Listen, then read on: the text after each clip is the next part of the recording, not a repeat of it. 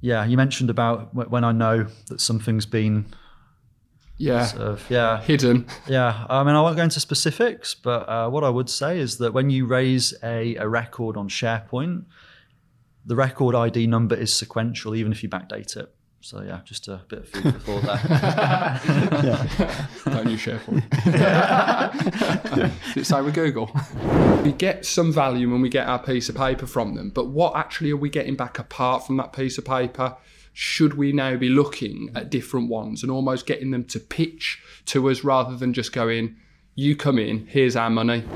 Why I started writing the articles was to try and share that excitement and that passion that I have for the subject, but also just to demystify it a little bit. Did you get much involved in ISO accreditation? No. No.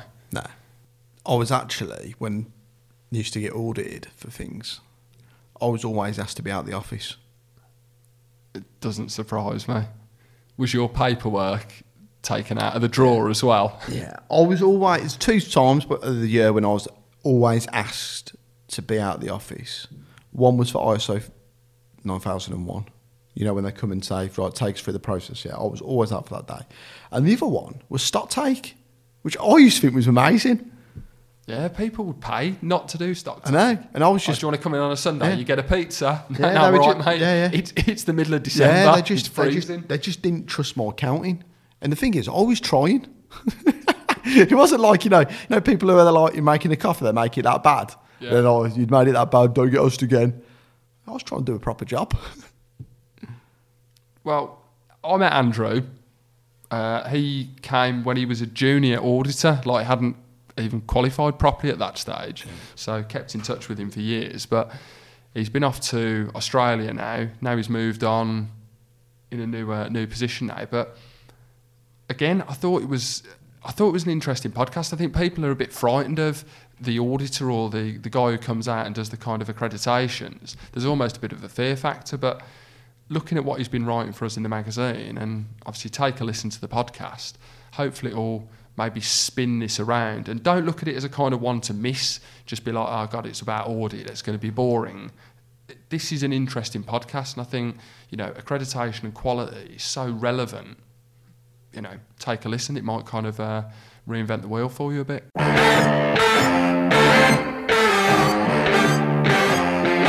Hey guys, Pete and Mike, The Metal Guys.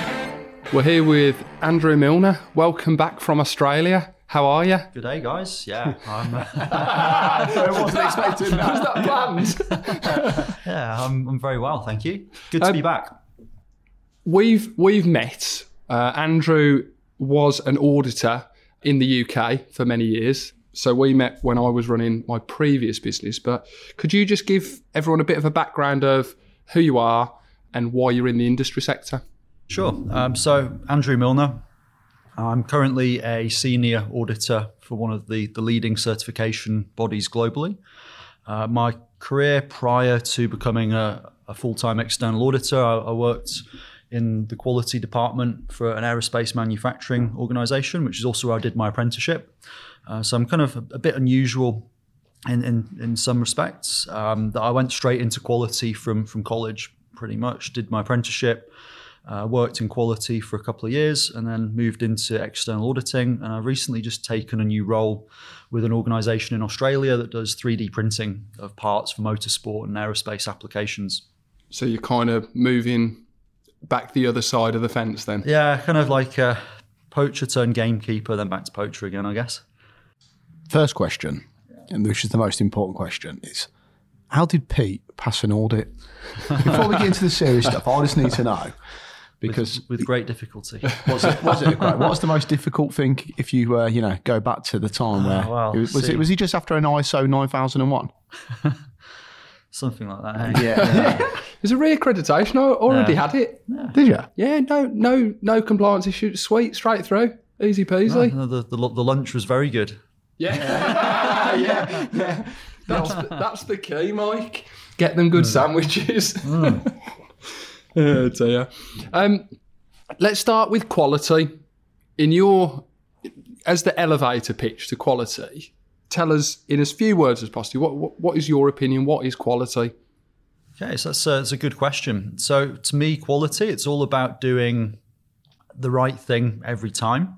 And really at the heart of quality is customer satisfaction, right? So it's producing a conforming product on time, right first time, every time, in line with the customer's expectations.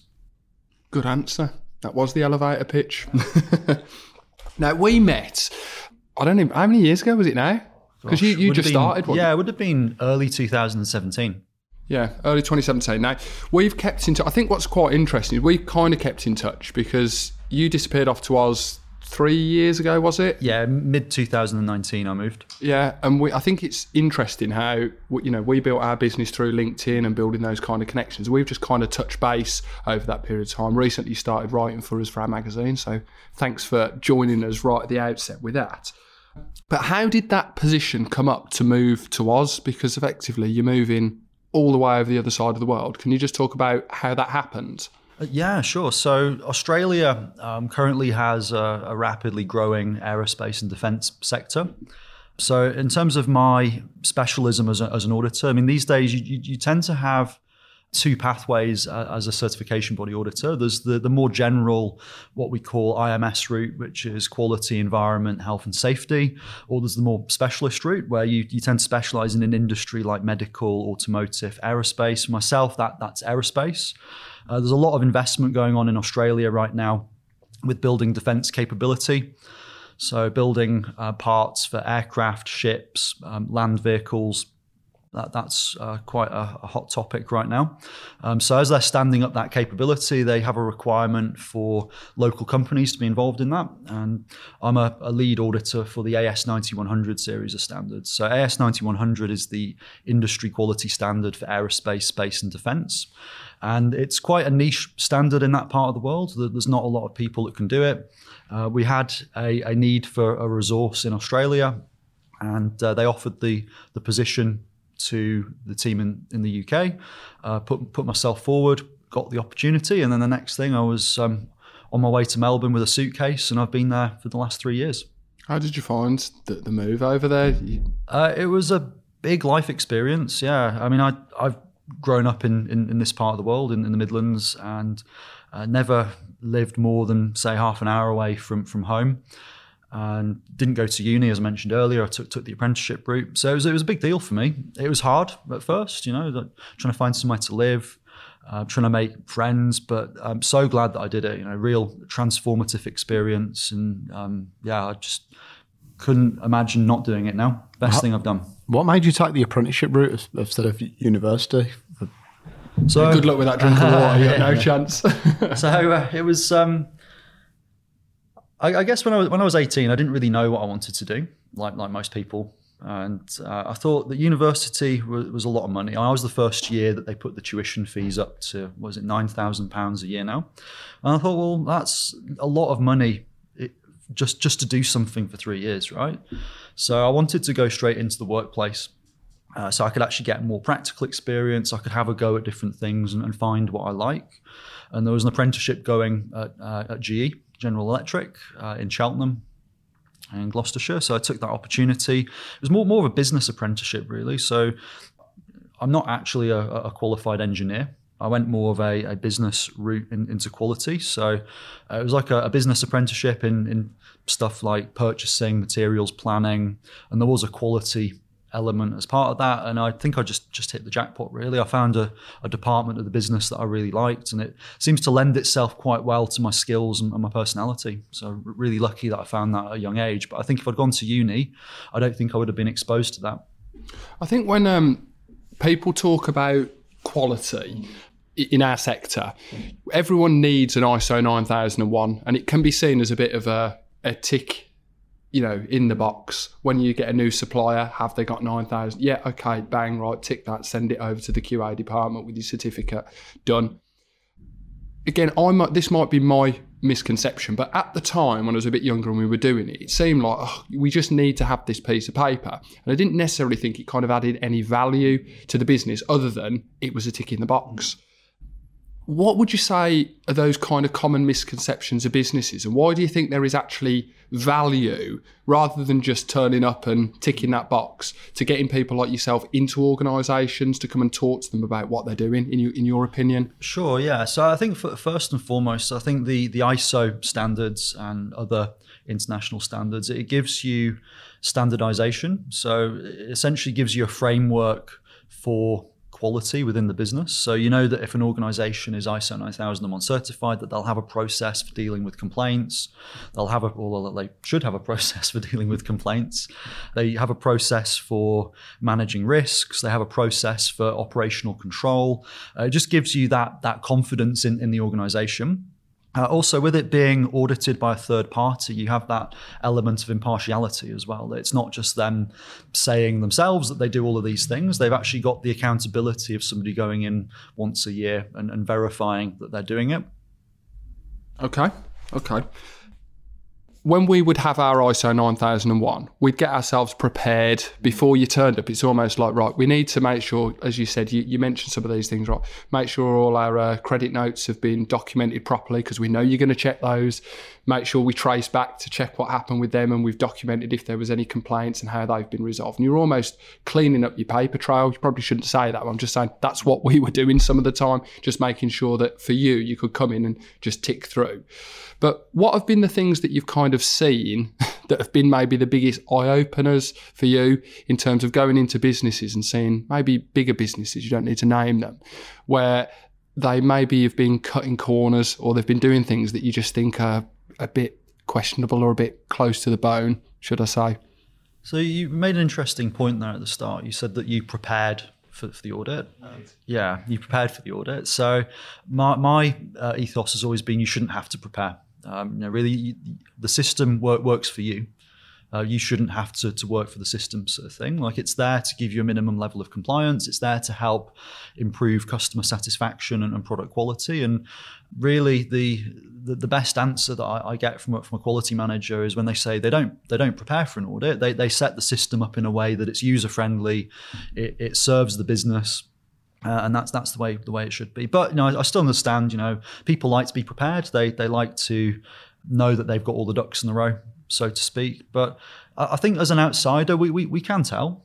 We can tell. I think how we can tell is if I'm going out onto the shop floor, for example. I want to hear it from the person that I'm speaking to, and if I'm getting all the answers from the quality manager or the person that looks after the certifications, then we start to doubt, well, is this just like a pitch that they prepare once a year for my audit? Or, are they actually living and breathing this stuff? This podcast is sponsored by the UK Metals Expo. After the successful launch of this event in 2022, the UK Metals Expo will be back at the NEC in Birmingham on the 13th and 14th of September 2023. For podcast listeners, you can secure a 20% discount for booking a stand by quoting the Metal Guys Talk Business when speaking to the event organisers about booking. The UK Metals Expo is an industry event connecting the full supply chain from primary metal manufacture through supply chain, processing, fabrication, surface coating, and all the way through to recycling. Effectively, as they used to say in the old days, from melt to market. With full endorsement from the UK Metals Council, its trade members and other industry bodies, the show had great initial credentials and has the potential, in my opinion, to become a huge annual event in the UK, drawing exhibitors and attendees from across the UK and further overseas. With free-to-attend seminars taking place inside the show, it's definitely an event not to be missed by anyone with a career in or around the metal industry. We certainly enjoyed it, and we look forward to seeing you in 2023. But for now, let's get back to the podcast. Yeah, you mentioned about when I know that something's been hidden. Yeah, I won't go into specifics, but what I would say is that when you raise a record on SharePoint, the record ID number is sequential, even if you backdate it. So yeah, just a bit of food for thought there. Don't use SharePoint. Did it say with Google? Possibly, yeah. But just want to be aware of if you create a record and try and backdate it, it's pretty obvious because the ID number it's given is sequential, and we do have an eye for these things. Yeah, I can imagine. Questions will get asked. Yeah. Well, I'm not surprised. I think, with my business, we were a small business. There was only max, 6, 7 staff at any one point. So we didn't have a quality manager, so to speak. We didn't have a quality department. You're all trying to juggle hats within the business. 1 minute you might be picking a pack and you might be driving a lorry up to drop an order off. Next minute you're doing purchasing or sales or or accounts or admin. So it's difficult then to be doing everything like a larger organisation would, where they've got that kind of specific chain of command, and essentially they've got a department that's looking after quality and then pushing that message across. So for smaller businesses, SMEs where they maybe haven't got that department but still need to have those accreditations in place, how would you say to those companies that it'd be best to kind of set themselves up or gear themselves up so that it becomes part and parcel of what they're doing day to day? Sure. So I think a really great place to start would actually be by purchasing a copy of the standard and mapping out each of the clauses against what they actually do. Because what I find is sometimes the business will be doing what's in the standard, but it's just written in a different way. The ISO standards have to be translated into so many different languages. They're written in a very, to be honest, quite strange form of English, some of the clauses, but obviously it's because they have to be translated in so many different languages. But actually, when you read up on what it actually means, they're probably doing it already. So I think a good place to start would be to actually run some kind of compliance matrix. This is the requirement of the standard. This is what we actually do, and just sort of baseline yourself where you're at. And then where you've got any gaps, that's when you've got to be a bit creative, really. And I think, well, how do we demonstrate compliance, but do it in a way that's not onerous? It's not adding extra sort of unnecessary processing and time to people's job. And I mean, another thing I'd say as well is where possible, maybe go on a course or LinkedIn Learning or something and learn how to implement it yourself. I mean, I have many friends that are consultants, and consultants are great. They do a really good job. But for a small company, I'd say where possible, if it's not a complicated standard that you're going for, if it's quite a widely adopted standard like 9001, for example, I think for a small business, there's probably no reason why you couldn't learn to implement it yourself. And at least then you keep it within the company. You have full control over it, and then you create something that works for you. I think we were quite lucky because when we first looked to get our ISO 9001 accreditation, we were kind of woefully underprepared for it. We purchased the book, as you do, started to read through it and just thought, I can't quite make head and a tail of what I'm meant to be doing here. And again, because of being a small business, you sometimes look at it and think, well, this is written for, it's a catch-all for someone who's turning over billions and has got hundreds or thousands of staff, the same as someone who might be a 1 or 2 man band who is still needing that compliance. So I'd be interested, you've said about maybe getting a consultant in, which is fine, but are there things that some of these companies are doing where you can almost go online and rather than read the tome or the book, actually be like, right, this is what you need to be doing, and this is an example of how you could look at doing that section of the standard? Is there any kind of online learning that you can do? Yeah, I mean, there's courses on LinkedIn Learning. A lot of the certification bodies offer training courses as well. They'll have a training and learning division as part of the company. I'd probably recommend just going to a company, maybe a peers organisation that has ISO 9001 certification, seeing how they do things and seeing what you can learn from them. And I mean, just going back to my point earlier about consultancy, I think consultancy has a place, but from experience, what I do see sometimes is you'll have a consultant which will have a very vanilla template which they use at many different organizations, and whilst it might get them over the line in terms of the certification, it might not be right for that business. They might not be measuring stuff that's necessarily right for that company. The forms and templates they're using might not really suit what that company does as well as they could do. So I think for a smaller organization, that's why I'd always recommend you try and get stuck in yourself and you roll your sleeves up and have a go yourself. And also a lot of certification bodies actually offer a gap analysis as well. So I've done a few of these in my time. So it's basically where you have a company that's looking to implement an international standard. They're preparing for their stage 1, stage 2 audit.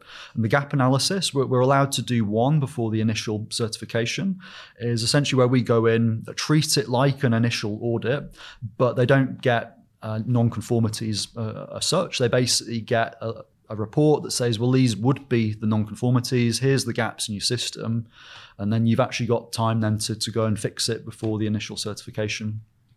You know, you mentioned earlier on in the podcast about aerospace and it's becoming quite a big growth area in Australia. Obviously, to get the accreditation, an aerospace accreditation, is quite a difficult accreditation to get your hands on.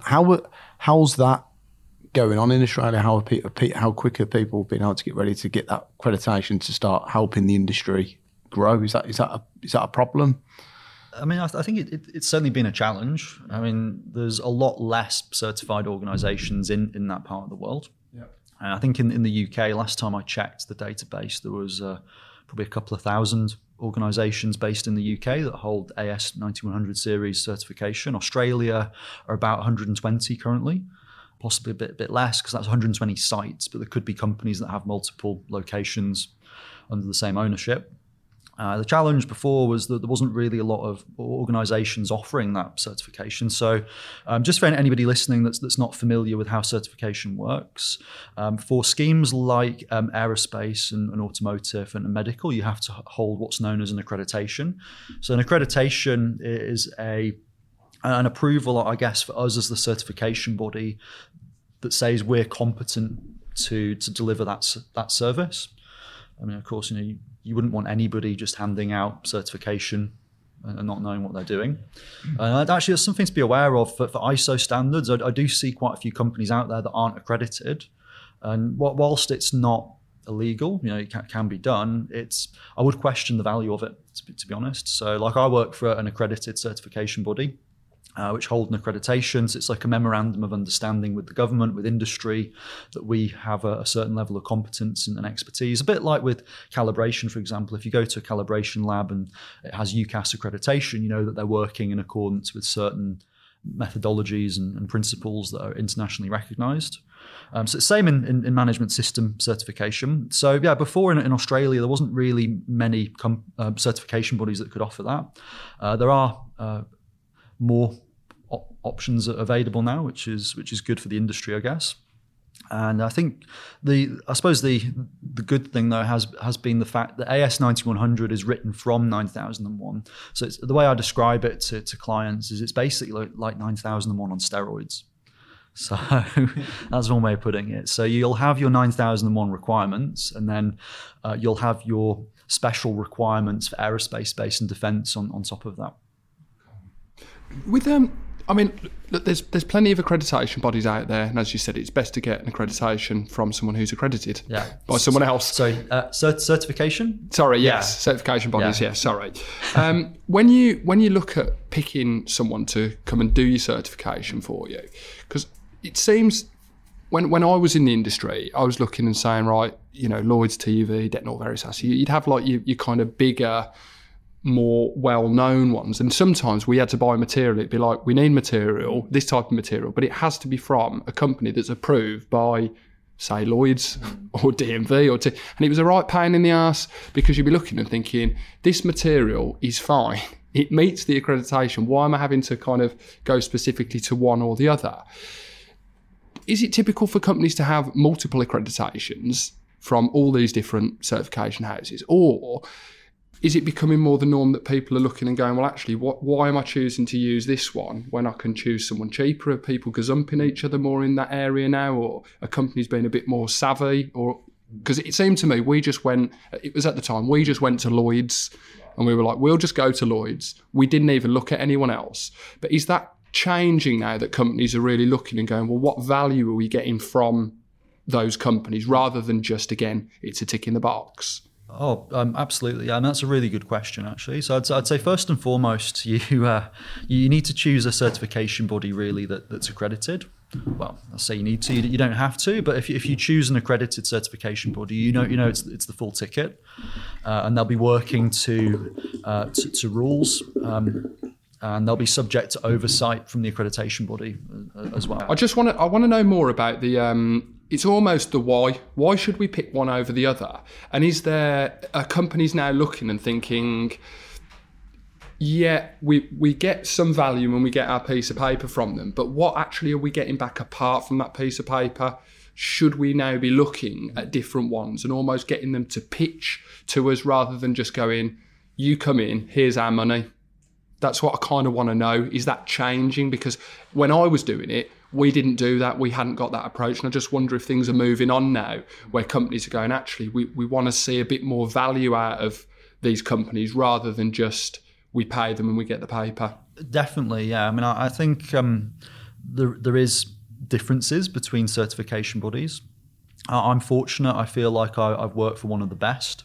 In terms of the added value that we provide. I've worked with some very skilled, very experienced people, and our ethos was always we audit the client, we make sure they meet minimum compliance, but we take a more risk-based approach, right? So we're looking for ways in which they could go beyond compliance. You know, we try and add value to the audit through looking at opportunities where they could improve in certain areas, and the report as well is part of that. So you'll find some certification bodies will have a very, dare I say, tick and flick type report where they're auditing based on clauses, and it's very much like a checklist. I personally, I hate working to checklists because I feel that having a more open book approach means we focus on risk. So we got to make sure you meet minimum requirements for compliance, but I find sometimes a checklist can almost push you down a certain path, and it can make you too focused on just looking for minimum compliance with the standard.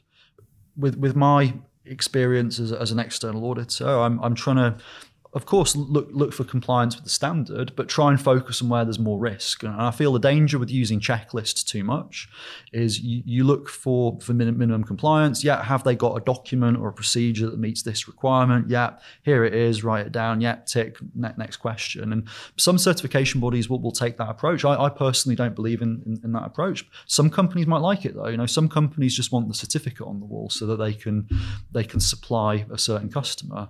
But I find that the companies that are more passionate about continuous improvement, they want to improve, they want to get better, that they'll go to a more premium certification body that offers that.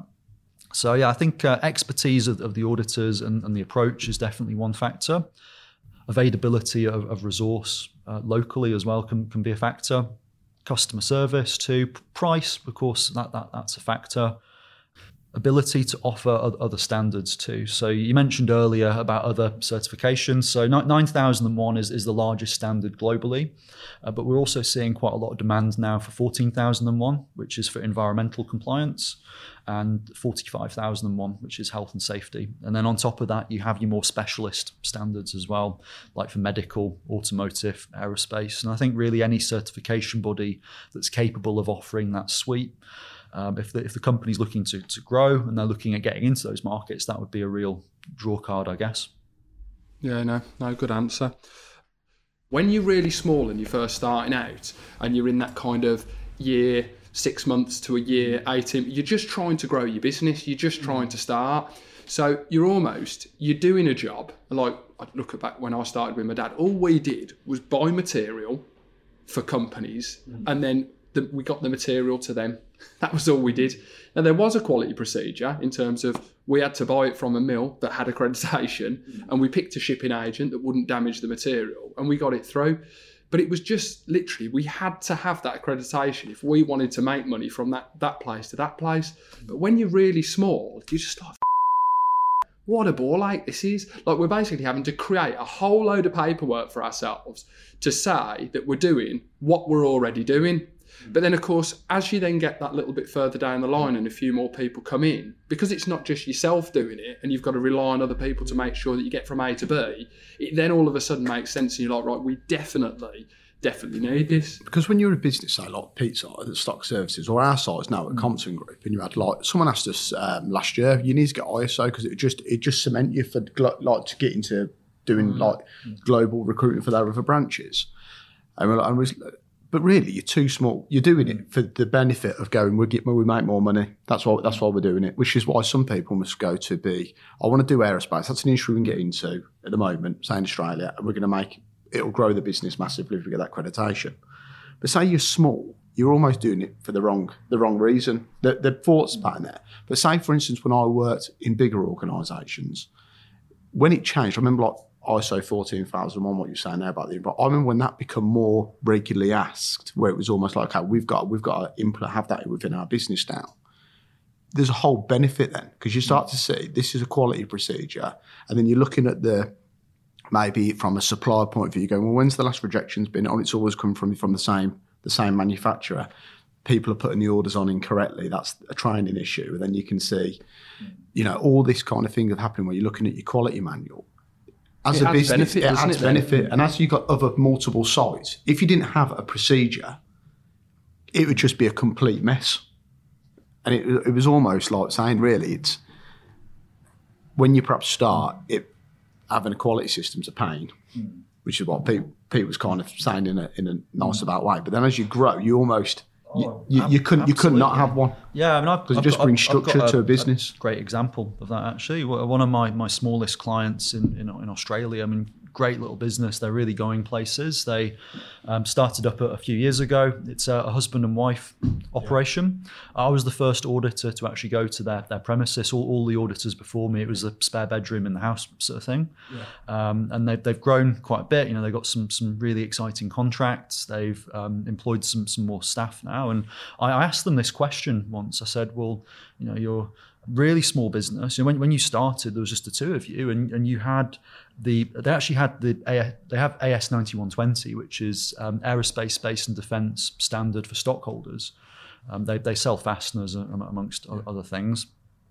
I said, well, what was the benefit to you? Like, why did you go for the certification so early? And really, the response was, well, first of all, they needed it to actually get a seat at the table with some of the big primes, and then also scalability. Like now, they have staff working there. If they want to go away on a trip, maybe a business development trip or something like that, out the office for a few days, they know that they've got systems and processes that work, and that as long as people follow those processes for putting in an order or picking stock, as long as you follow the process, you can't really go too far wrong. So as a business owner, it gives them a lot more confidence that when they're not there, things still get done the way they expect. This podcast is sponsored by Amron Architectural.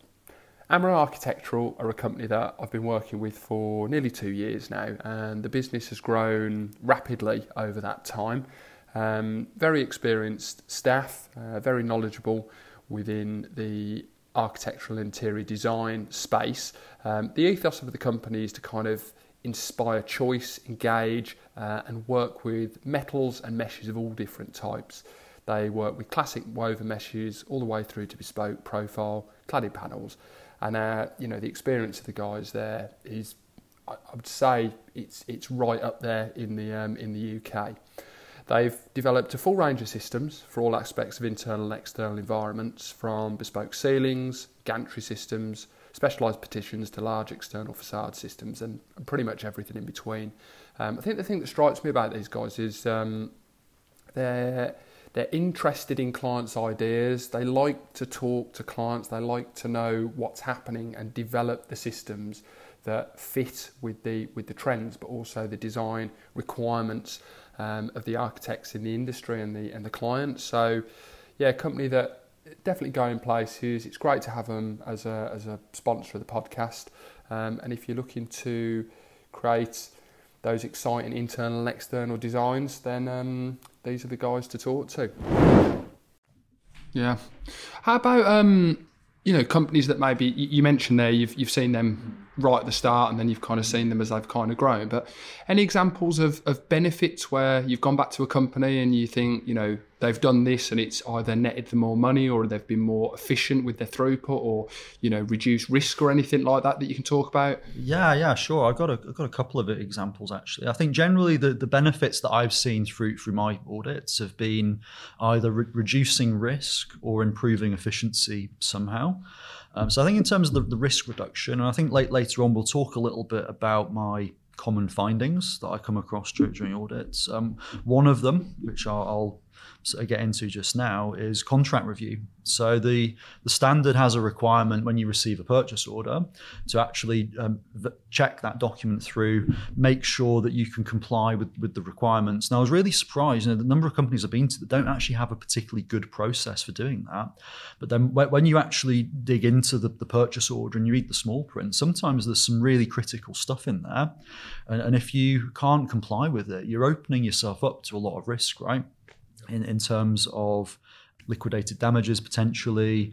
They could cancel your contract. I mean, it is a legally binding document in a lot of cases. So there's a lot of risk. A lot of people think, oh, it's just a purchase order for some material, but there could be some small print in there that could trip you up. And one of my most common findings actually is organisations not having a robust process for that, or missing something in the terms and conditions.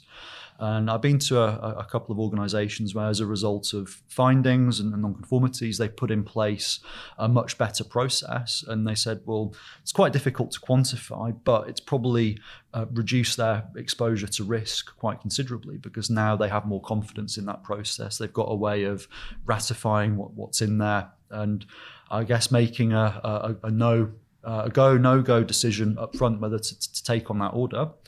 And then on the efficiency side of things, I had a really good example last year with an aerospace client. Aerospace, we have this term called FOD, foreign object debris, which is talked about a lot. So of course you don't want little bits and loose articles getting into aerospace parts. A company was manufacturing PCBs, right, printed circuit boards, and printed circuit board. Yes, there is an element of risk with FOD, although it's not I wouldn't say it's a huge risk, compared to maybe like an assembly where you're actually making boxes and sealing them. Anything could drop in there potentially, but it's still a risk. And I asked them, well, how do you manage this then? And I said, well, they showed me the procedures, the work instruction, how they educate the operators and that side of things. And then there was this guy who every morning he was going out and doing a FOD audit. And I looked at the records, and for weeks and weeks and weeks, there was never any findings, because, like I said earlier, printed circuit boards tend to be packaged up and put into an assembly further downstream, intrinsically, because it's not actually a sealed assembly; it's a board. There's not really a huge risk, right? It's going to be pretty obvious if something's there that shouldn't be. It's not like a box assembly where something could drop in and not be seen. Benches were really clean. I think they had quite a good level of compliance. I said, well, is this really a good use of this guy's time? Every morning going and auditing his peers basically and doing this tick box activity.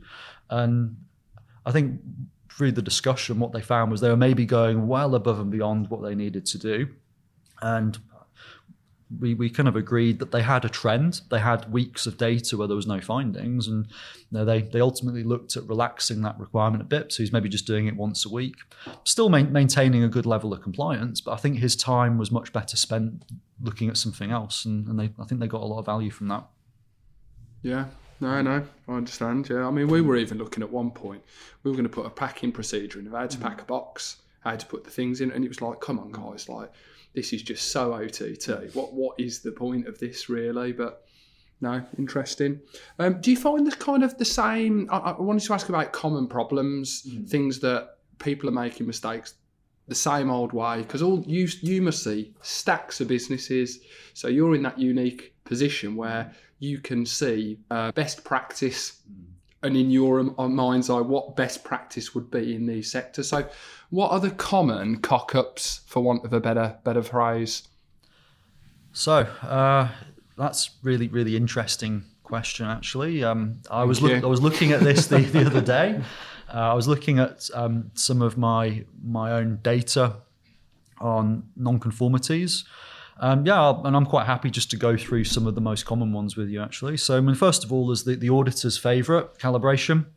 I've been doing this job a few years now. I swear I've developed a sixth sense for labels that are showing a date that's in the past.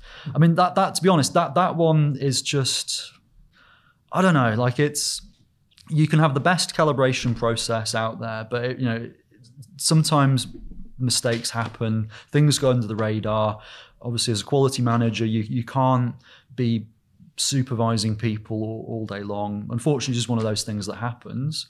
I mean, fortunately, I don't go to too many places now that have issues with calibration, although one thing that I do see fairly often is where they're getting equipment externally calibrated, there is sometimes a tendency to take the certificate at face value. Okay, we got this torque wrench, say, it's coming up for due, we'll send it out to an external calibration house, comes back in with a certificate, fine, tick, back in circulation. But sometimes what organisations aren't good at is actually checking that report and seeing whether there was adjustment required. Sure, it's conforming now, but for the couple of months before you sent it out, was it being used and was it out of limits? Potentially, and then you've got a problem, right? If you've been setting stuff to the wrong torque value, how do you know where that instrument's being used? How long has it been in use when it was in that condition? And I think because they see the calibration report, it has the accreditation lab tick on the top of it, they think, that instrument's fine for another year now. And a few organisations have been tripped up on that.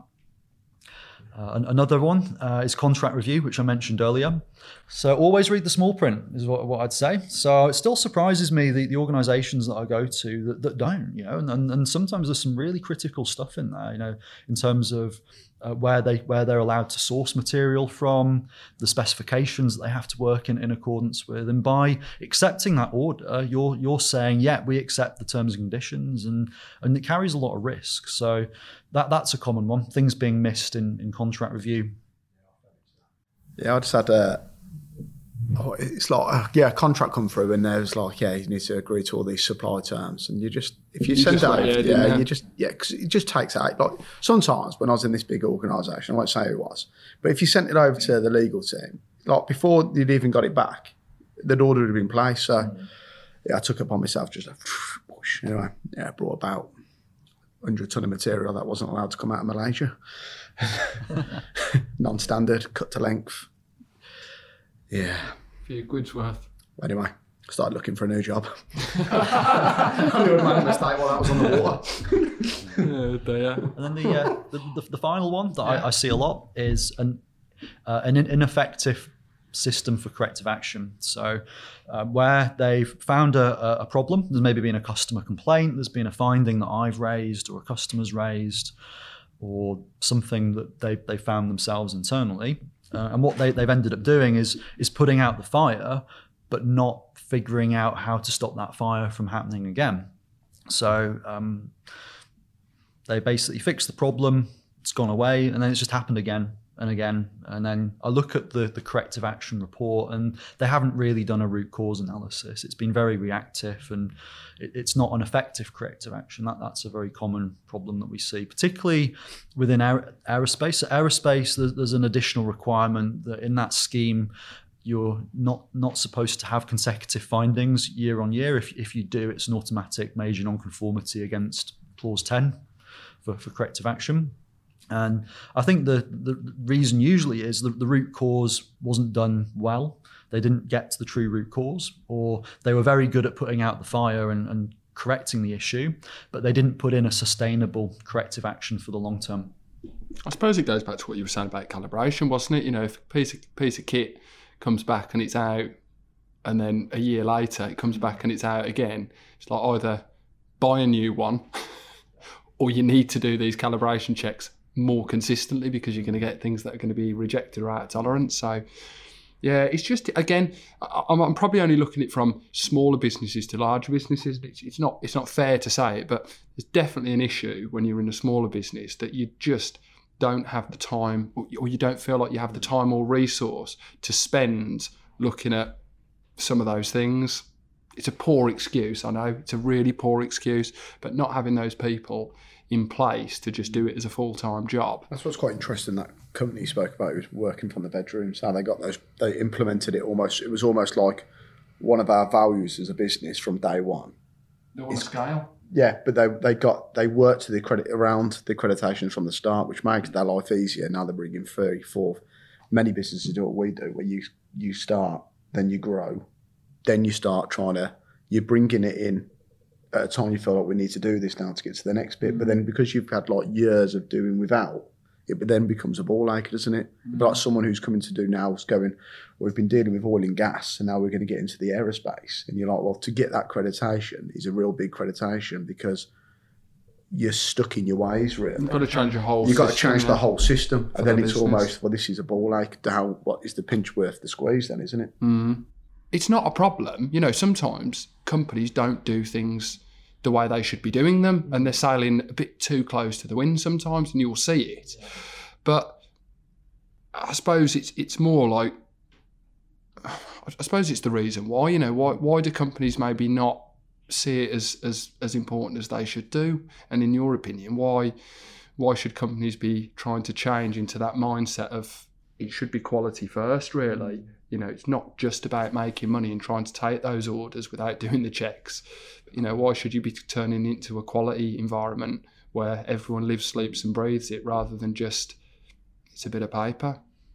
Aerospace has got to be quality driven. Quality has to come first in that industry. Customer satisfaction as well. I mentioned earlier when you asked me what is quality, customer satisfaction is at the heart of quality, and it's all about doing the right thing for the customer. And and as a result of that, you should become, ideally, you should grow. You should become more profitable because you can produce a better product. You can respond to the customer's needs. And I think that quality should, but then I think like I did mention earlier, that quality should work with the business. It shouldn't be an add-on. It should be part of the business. And I think quality is a big discipline as well. I think quality does have the scope to make things more efficient, make things more practical. And I mentioned the smaller business that I work with in Melbourne.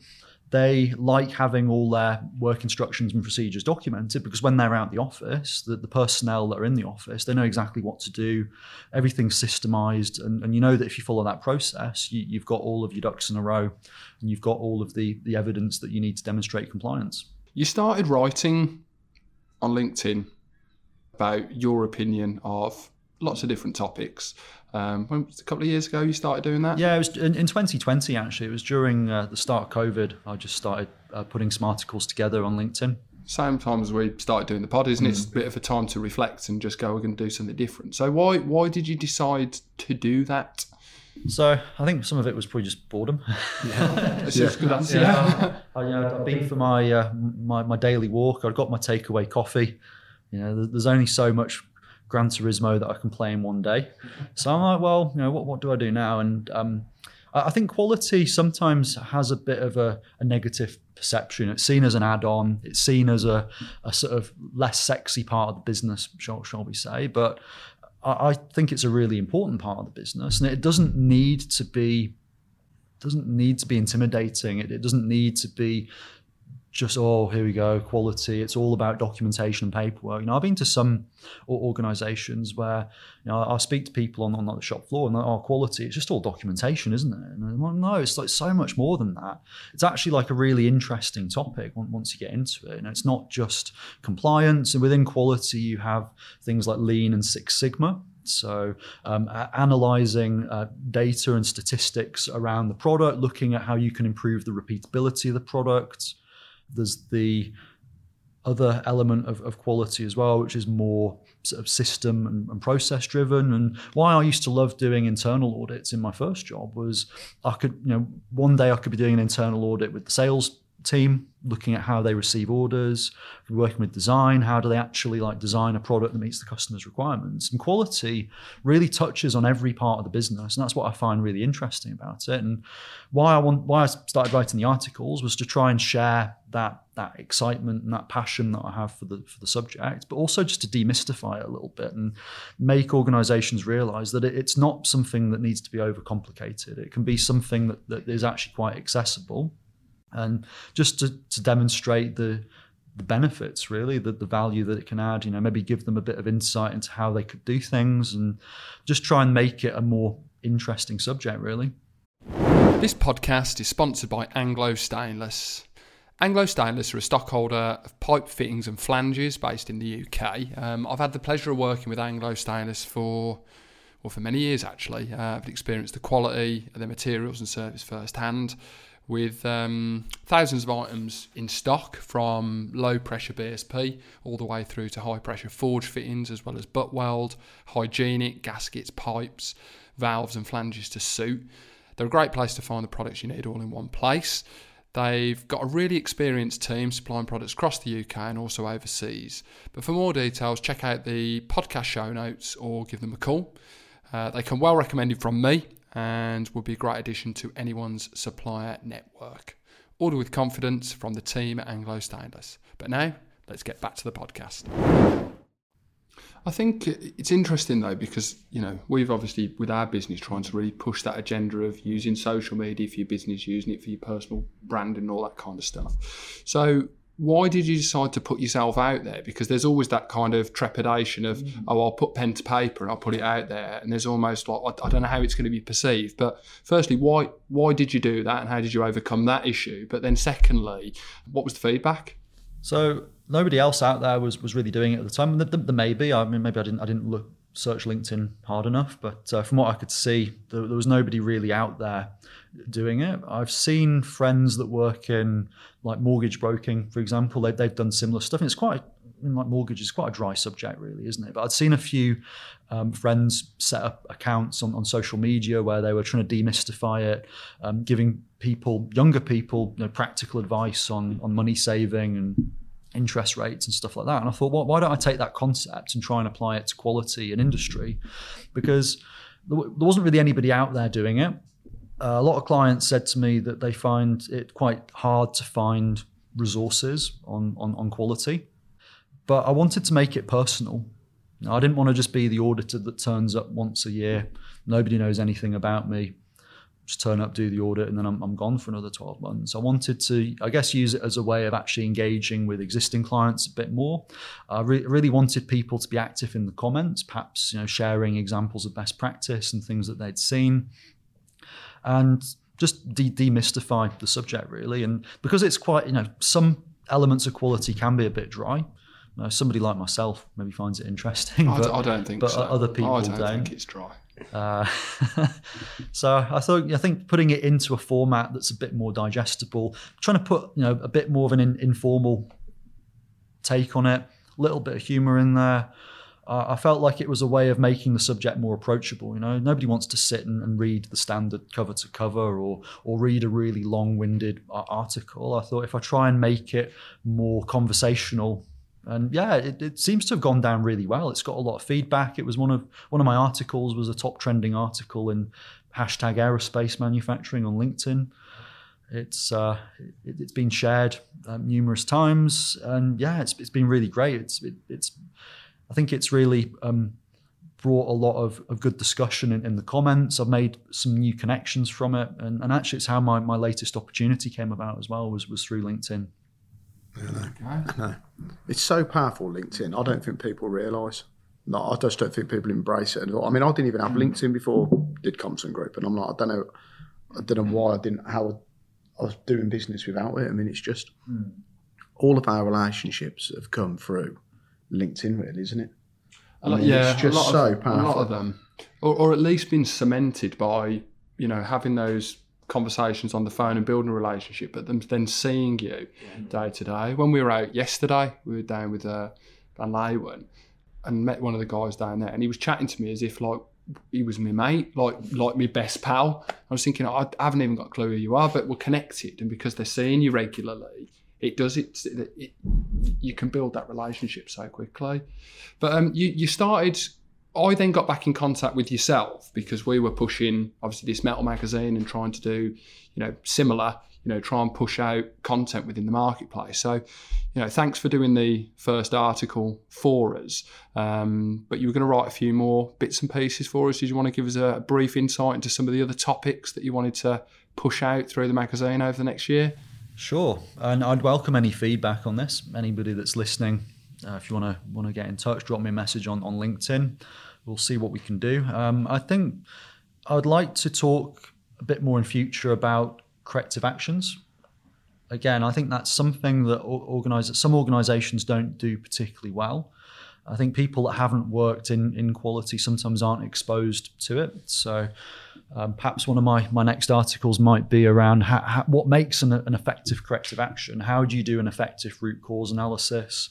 How do you actually implement a corrective action and make sure it's sustained and it works for the business? That would be something that you may see very soon. Also, a discussion that we've had before is around what do auditors actually want? Like when an auditor comes to your business, what's going through their head? Apart from what's for lunch, Yeah, those nice salaries. Yeah. So, I mean, I think sometimes where the fear and trepidation comes from with having an audit. I mean, I think first of all, everybody gets a bit, myself included, right? So I mentioned accreditation a bit earlier on in this discussion. So believe it or not, we do get audited ourselves. Who audits the auditors? It's the accreditation bodies, and I've been audited by accreditation bodies before. I've even had a witnessed audit before, where I had a representative from an accreditation body and a representative from industry, from a major aerospace prime, actually ride along with me for the whole day, just to make sure they're getting value from the scheme, right? Because we're certifying their supply chain.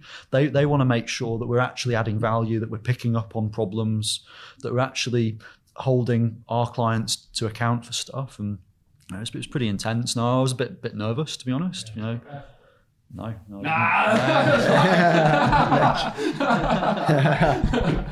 Oh dear. So you were nervous, but yeah, all good. Yeah, but I think everybody does get a little bit nervous about being audited, because you don't know what the auditor's going to be like. You don't know if you're just going to have a really bad day.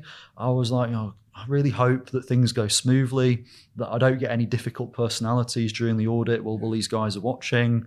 And, I think because it's your work, right, and you have a lot of pride in your own work, you're always a bit nervous about showing it to other people. But why I want to write this article about how an audit actually works is so that people actually know what to expect, right? And I think sometimes there's a bit of a misconception as to what auditors are actually looking for. Yeah, no, I agree. I think just finally, I just wanted to find out a little bit more about, you coming away from the role that you've been doing for 5.5 years, yeah. That's a big change. It's, you've been doing that for a while. So why now, and what can we expect from you in the coming months and years? Where are you going with your career now? Sure. So I've been in certification for 5.5 years now, and it's been a great experience. Really enjoyed traveling, going to different countries, meeting lots of different clients, seeing different industries. I think for me, it was a way of getting out of... So my previous role before that, I just worked for the same company since I left college pretty much, and great foundation of experience. It was a great opportunity, but I wanted to go into a role where I actually came out of that and I went into the industry and I could see lots of best practice. I could see how other industries do things. I guess it's almost like another apprenticeship, I suppose, isn't it? Yeah. Or industrial tourism, as we call it. So it was really, really good. Enjoyed my time as an auditor, and I felt like I helped a lot of organisations add value through the audits, help them reduce risk, help them improve efficiency in certain areas. But I think what I missed a little bit was having that accountability to actually fix the problem myself. I jokingly say to some of my clients, well, I've got the easy job. I just turn up and I tell you there's a problem, but you have to go away and fix it, right? And I kind of miss that challenge of having to solve a problem and the creative thought process that goes with that. And I felt like after 5.5 years, I was ready to go back into industry and take what I've learned back into industry. And I wanted to work with a smaller organisation that maybe wasn't at that level of maturity yet. So my new role, I'm working for a 3D printing company in Victoria, in Australia. A relatively new company. They've been trading since 2017, 2018, I believe. Mostly motorsport customers at the moment. They do work with aerospace, defence, microelectronics as well. The company's moving into a different phase right now. So currently they're more of a manufacturing as a service type organisation, and typically their customers have been the R&D departments of large organisations. But now they're looking at higher rate production, actually selling a product which is manufactured as a series, and with that comes increased requirements for quality and inspection, additional certifications as well. That'll be one of my tasks when I join in a couple of weeks. And yeah, I'm really excited for it, actually. I think it's a chance to actually take what I've learned the last 5.5 years, apply it to this startup organisation, and I wanted the opportunity to actually have the autonomy to do that as well. If I'm working for a really, really big company, your responsibilities are very clearly defined. I think this will get me involved in a lot more different things. So I think, yeah, longer term, what I'd like to do is move into a more senior role within quality management, and then potentially into operations after that is what I like to do. So there is a little bit of overlap. So quality as well as the compliance side, there's also the improvement side, so Lean and Six Sigma. A lot of that lends itself quite well to a production environment. Great. Sounds good. Sounds good. Well, look. Thanks for doing the podcast. Yeah, really enjoyed it. Thanks for your time. My pleasure. I'll bring some Tim Tams next time. Hey? Cheers, mate. Well done. So what have you learnt? A lot. Anything to share with the listener? Yeah, I think when he talks about you need to make it part of your business, don't you? I know it sounds really, like a stupid thing to say, but I think when you do, when I've worked in different types of organisations where it's your 5S, your ISO, it's really it's different to then working for business in certain occasions where you think, I've got the order booked in a couple of weeks, and you're trying to get up to scratch for it, aren't you? So, he's obviously he's not like a normal auditor, if that makes sense. Obviously, I've seen people come in when I was present for a couple of years, and then has to not be. He's, he's young, isn't he? He's refreshing, really. I'm not saying all auditors are like old, but normally you have a prerequisite. They normally, they tend to fit a bit of a mould, don't they? There's a bit of a brief to the auditor that comes in, but yeah, I thought he did a good job. I think he was a little nervous when he first kind of sat down with us, but he warmed up pretty quickly, and again, I think it gave a lot of value.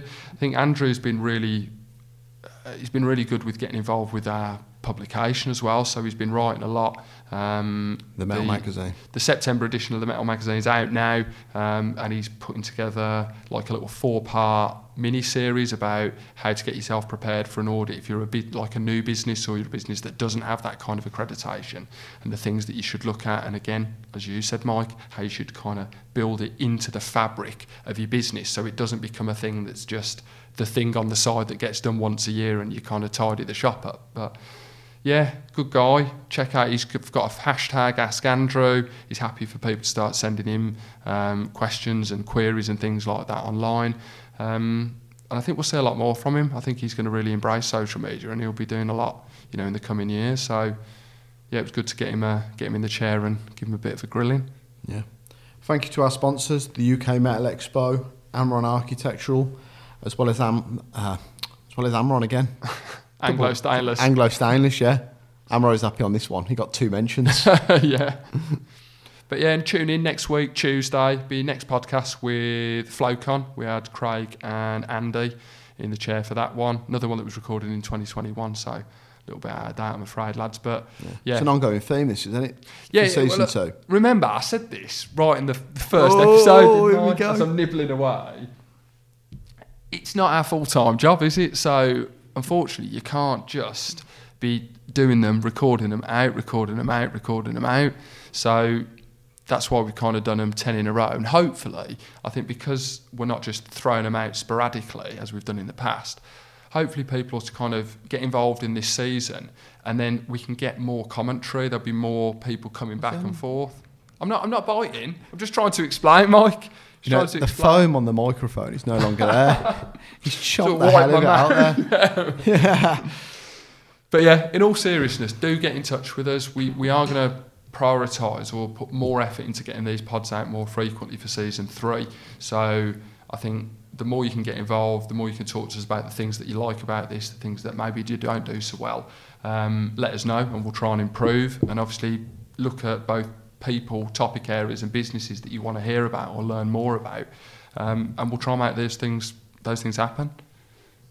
You're right. There is a lot of spittle all over this. Oh yeah, microphone. chomped big time. Yeah. Cheers, mate. Yeah. See you next week. Ta-ra.